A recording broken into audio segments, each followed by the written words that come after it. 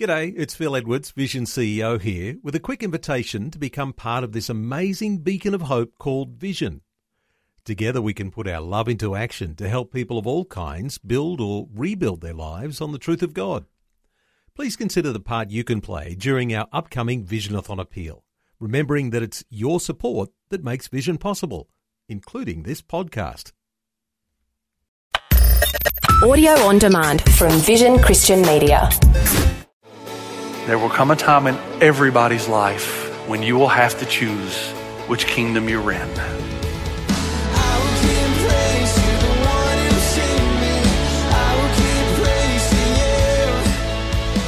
Hello and welcome to Today with Jeff Vines. Today we'll hear the story of Shadrach, Meshach and Abednego, who were thrown into a fiery furnace because they refused to bow down to false gods. We'll hear of their deliverance from Daniel as we continue the story series. Daniel is recorded so that you and I would know two things. One, we're supposed to be world changers. And two, that we would know how in a world that opposes God.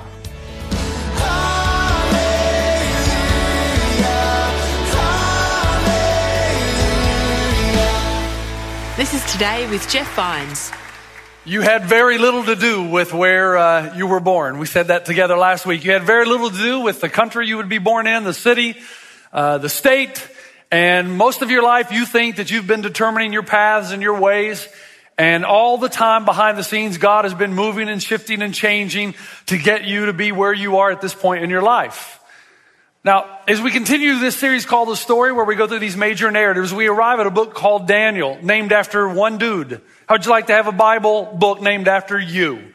And it's because something unique happens in his life that you probably won't see in any other life, at least quite the way it's demonstrated in the life of Daniel and three friends of his called Shadrach, Meshach, and Abednego. But in order to get the full measure of what happens here, you have to come to terms with what I just said. You have to trust that Acts 17 is right. It's true. That you live where you do because God has been shaping and moving you all your life. That you're at this church for a reason. There are many, many good churches in this valley. There are many, many good churches all around Los Angeles. But you're not in those. You're here. And if you're here, it means God has brought you together with us. And you've got to discover the string that is your life and intertwine it with other strings around so that you may make a huge impact on the world around. The reason God places the book of Daniel is to remind you and I that we're supposed to be world changers. We're supposed to be impacting the world around us. And if we're not doing that, then we're not achieving the call of God on our lives. It's just, there's no other way. We're either achieving the call of God or we're not. We're to be world changers, man. And there are many people that come to this church and they come because they believe that we're making an impact in the community. Because if we weren't, they would move on and find another place. That's the kind of people Christ Church of the Valley continues to draw. People who say, I want to do something more than just come for an hour and 10 minutes on a weekend, sing a few songs, hear a sermon and go home. I want to do something with my life that really matters. If that's you, you're at the right place. If that's you, that's the call of God in you. Now, I've shared with you, I'm going to be 50 next Friday, folks. 50. 50. Last night, some of the ladies down here told me that I qualify for a senior's coffee at McDonald's now. That I can get the senior slam at Denny's. And then I asked them, are you trying to make me feel better or worse? They said worse. I said, it's working. But as you get older, that question is more paramount, isn't it? What have I done with my life? What am I doing? Daniel is recorded so that you and I would know two things. One, we're supposed to be world changers. And two, that we would know how in a world that opposes God. Now, come on, it's time to be honest. America is no longer operating like a Christian nation, correct? All right, we've got our foundations and our values, but if you look at the social arena, the influencers of our nation, they are hostile toward God. They're not hostile toward religion, just toward God, because the God of the Bible claims to be exclusive. The only way to the Father is through Jesus the Son. Now, if you want to be a world changer in a society that opposes God, There's 4 characteristics you're going to possess, and you see them all in Daniel. Here's the first, and we're going to say them together because I had way too much caffeine and I need some help. Here we go. Daniel 3, here's the first one. You're going to be a world changer. We hold loosely to the things of this world. On the count of 3, 1, 2, 3. We hold loosely to the things of this world. One more time with vigor. We hold loosely to the things of this world. Here's what's happening. You've got these boys, Shadrach, Meshach, and Abednego, and Daniel. They're part of the original crew that was taken when King Nebuchadnezzar came into Samaria and Jerusalem, and he exported them, took them into captivity in Babylon. King Nebuchadnezzar laid waste to the city, but 10 years before he did that, he just simply came and carted 10,000 of the most gifted young men and women, took them over to Babylon to Babylonialize them so that he would send them back to impact and influence, to get the God of the Hebrews really out of the Hebrews and get them to become a pluralistic society where they would not worship one God, but all gods. And so when they are moved over and they enter into captivity, Hananiah, a false prophet, writes them a letter and says, okay, when you move into Babylon, don't go into Babylon, live out on the Kebar Canal near Nippur. Live here, don't go into the city. Don't have anything to do with those heathens. Separate from them completely. Don't become involved with them. And pray against the city that God would destroy it. Hananiah writes that letter. Jeremiah, back in Judah, hears about the letter and says, wait a minute. This is truly the word of the Lord. And we know Jeremiah is the real prophet of God. And he writes a letter and he says, pay no attention to what Hananiah says. Here's what the Lord says. The Lord says, move into the city. Don't live out here on the canal. God sent you into Babylon. You think Nebuchadnezzar had something to do with it, but God sent you in as missionaries. You go in there. You build your houses. You plant your gardens and your vineyards. You marry and be given in marriage. You increase, do not decrease. And as this unfolds, Daniel, Shadrach, Meshach, and Abednego all use this letter from Jeremiah that you find in Jeremiah 29 as a blueprint for how to live in a culture that opposes your God. And the first thing we learned last week was don't separate. Don't go live in a barn out in the country somewhere and live like the Amish and say we're going to pull out from among them and look down your noses at everybody else and think you're better than everybody. Don't separate like that. Don't stop sending your kids to schools and universities. Keep sending them. Just prepare them. And don't assimilate. If you do go into the city, don't become like them. I mean, think about it. Think about it. If there's nothing compelling or different about your life, then why should somebody leave the world they're in and come into yours? And so he says, if you go in, and you do go in, but don't assimilate, still live distinctly as the people of God. Now, Daniel, Shadrach, Meshach, and Abednego, man, this could be a 3-hour sermon. Don't worry. Don't worry. It's not going to be. It could be because we can spend this much time on this little segment right here. Shadrach, Meshach, and Abednego, they move into the city, and guess what they do? They become well-versed and well-educated in everything that is Babylon. They want to know their culture and the belief systems and the philosophy so well that they're able to permeate it with the good news of God. They don't stay outside. They don't separate. They permeate. They go in and learn everything they can about their culture without being tainted by it, so that they can speak truth into it. They don't hold picket sides and say, King Neb's going to hell. King Neb's going to hell. They don't do that. They just love and they grow the city. And when they come in, it prospers. And because God gives them knowledge and wisdom, here's what happens. King Nebuchadnezzar, now think about it, takes a look at these 3 Hebrew boys, Shadrach, Meshach, and Abednego. They have been transplanted into Babylon, a culture that opposes their God. They have left a culture where God is the center of everything. And yet, these Hebrew boys become the leaders and governors of Babylon. Look at what happens. This is in Daniel 2, verse 48. Although we'll spend most of our time in chapter 3, just look at this verse. The king, the Bible says, placed Daniel in a high position and lavished many gifts on him. He made him ruler over the entire province of Babylon and placed him in charge of all of its wise men. Moreover, at Daniel's request, the king appointed Shadrach, Meshach, and Abednego administrators over the province of Babylon, while Daniel himself remained at the royal court. It's amazing. These Hebrew boys come into a Babylonian foreign culture. They become involved in the economics and the politics and the social affairs. They don't separate, neither do they assimilate. And because they become well-versed in the knowledge and ways of Babylon, God uses them to permeate it with God's way However, no matter how much you try to permeate a society that opposes God, the day will come when you will have to choose between one kingdom or the other. Because these two kingdoms are diametrically opposed.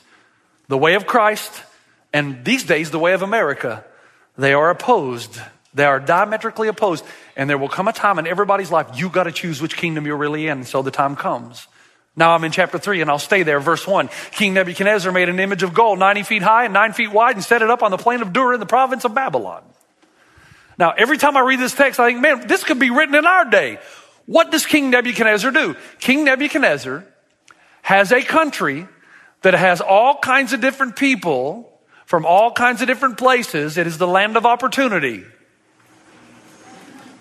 They all come to Babylon, but he wants to unify them all. So he comes up with an idea and he says, we'll have one religion. But it's not really one religion at all. It's the religion of pluralism, which says, let's all just come together on the plain of Dura. I'll erect this statue. By the way, it was not a statue of Nebuchadnezzar. There is nothing in ancient literature, no record of divination concerning the kings in Babylon. So it's not a statue of Nebuchadnezzar. It's just a big statue. And we're going to gather out on the plains of Dura and everybody's going to kneel down and worship their God as well as everybody else's gods. And the only way you can get in trouble is if you refused to worship everybody else's God as well as yours. Man, does that sound familiar? So the only bad guy in King Nebuchadnezzar's culture was the guy who claimed that there was only one God and he alone deserves to be worshiped and praised. Well, that's going to be a problem for these Hebrew boys, Shadrach, Meshach, and Abednego. But they made up their mind all the way back on the Kebar Canal while living in Nippur that one day, if they were asked to choose between the two kingdoms, they would choose the kingdom of God. And here's why. Please stay with. Here's why. Because they knew that it was not King Nebuchadnezzar that took them into Babylon. It was God who took them into Babylon. He said this much in Jeremiah 29:4. This is what the Lord Almighty, the God of Israel, says to those I carried into exile. God said, I carried you into Babylon. And because they knew that, they also believed that the positions they had in government did not come from Nebuchadnezzar. It came from God. That they had arisen to place of prominence because of God. And that God gave them the wisdom and knowledge of Babylon so that they would rise to a level of prominence. This is Today with Jeff Vines, and today's message comes from Daniel. We're hearing about Shadrach, Meshach, and Abednego. Let's continue with Pastor Jeff. So, Shadrach, Meshach, and Abednego knew that everything they had belonged to God. All of it. Now, do you know the same? You got that, right? Everything you have belongs to God. You would not be on planet Earth without God. He breathed life into you. Everything you have has been given to you by God. You say, well, no, I worked hard to get this. Well, wait a minute. You worked because God gave you a body to be able to work. You're good at what you're good because God wired you to work that way. Everything you have, you can never take credit. It all belongs to God. That way, if you understand that everything you have belongs to God, when He requires it back, you'll give it. If you don't believe that, then you're going to hold on tightly to everything. And when God wants to use it, you're going to say, mine. And He's going to say, no, it's not. It came from me and now I gave it to you on loan and I need to use it now for something greater than you, yourself. Shadrach, Meshach, and Abednego were so overwhelmed with this truth that they were willing to give their own lives if God required. And that's what happens in Daniel 3, chapter 3, verse 4. Here we go. Then the herald loudly proclaimed, nations and peoples of every language, this is what you're commanded to do. As soon as you hear the sound of the horn, flute, zither, lyre, harp, pipe, and all kinds of music, you must fall down and worship the image of gold that King Nebuchadnezzar has set up. Whoever does not fall down and worship will immediately be thrown into the blazing furnace. Now, notice the options, okay? Worship the statue or die. Or how about this?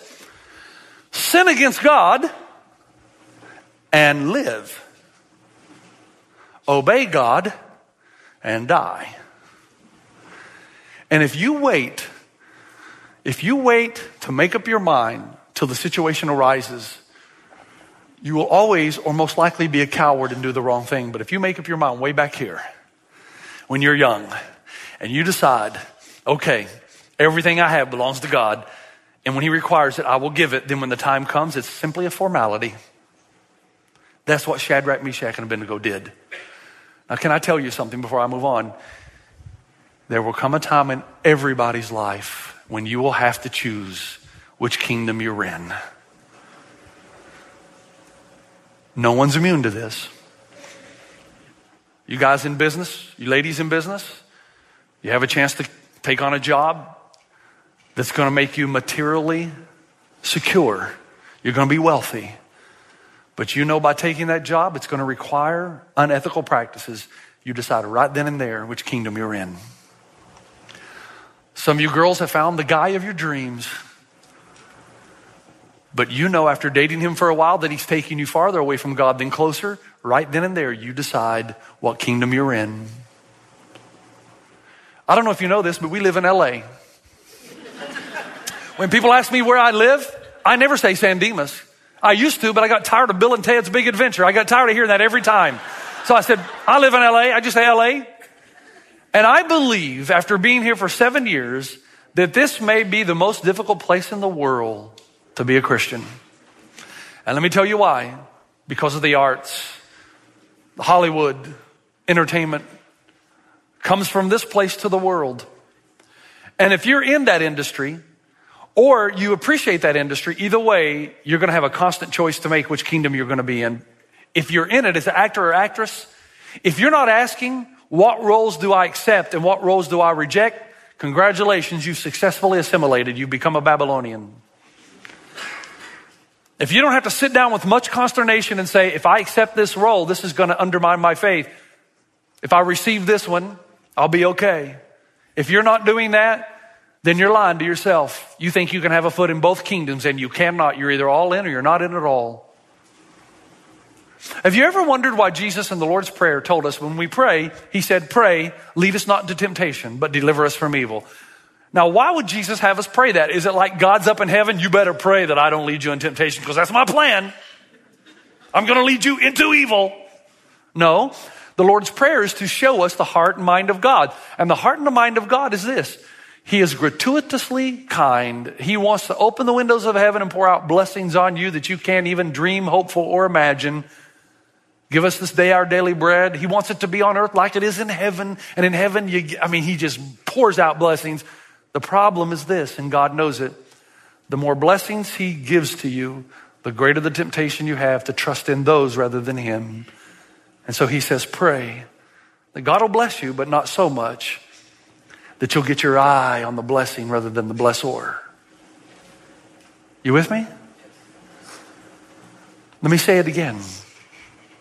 You and I, if we're going to be world changers, we got to hold loosely to the things of this world so that when God requires it from you, you're willing to give it.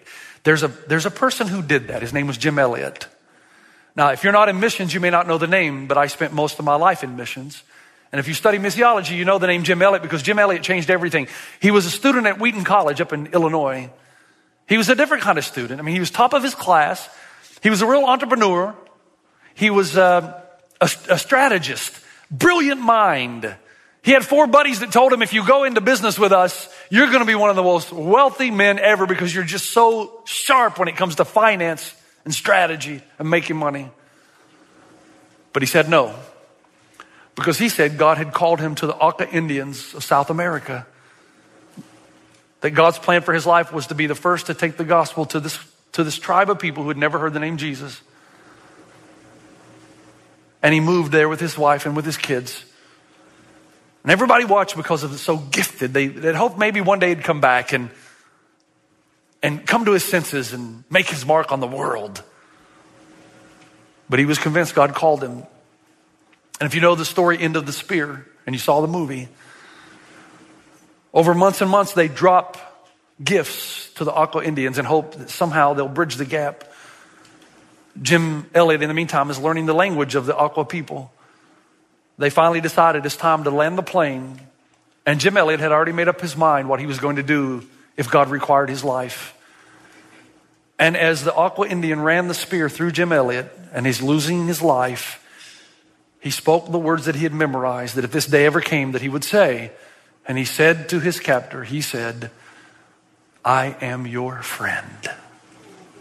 And because he died such a patient and kind and merciful death, his wife Elizabeth Elliot was then allowed to go back, and she did bring the gospel. They received her, and an entire people group found the message and hope of Jesus Christ. Jim Elliot is famous for saying, he is no fool who gives up what he cannot keep in order to gain what he cannot lose. And his wife Elizabeth Elliot will write later in her ministry that if we hold tight or tightly to anything given to us, unwilling to allow it to be used as the giver means it to be used, we stunt the growth of the soul. What God gives us is not necessarily ours, but only ours to offer back to him, ours to relinquish, ours to lose, ours to let go of. Many deaths must go into reaching our maturity in Christ, many letting goes. Can I ask you, what is it in your life that is off limits to God? Because what I hold back directly corresponds with the degree in which God will use me. If we ever hope to intertwine our lives together and permeate this valley, then every person on board has to be willing to say, God, all that I have belongs to you. You just tell me what you require, and it is yours.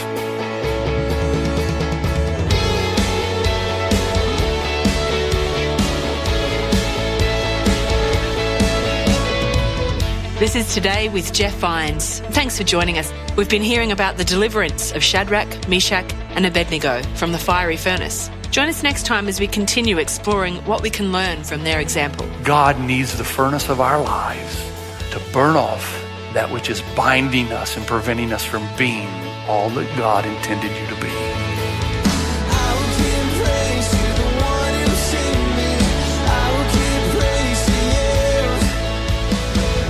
Today with Jeff Vines. Just another way Vision is connecting faith to your life.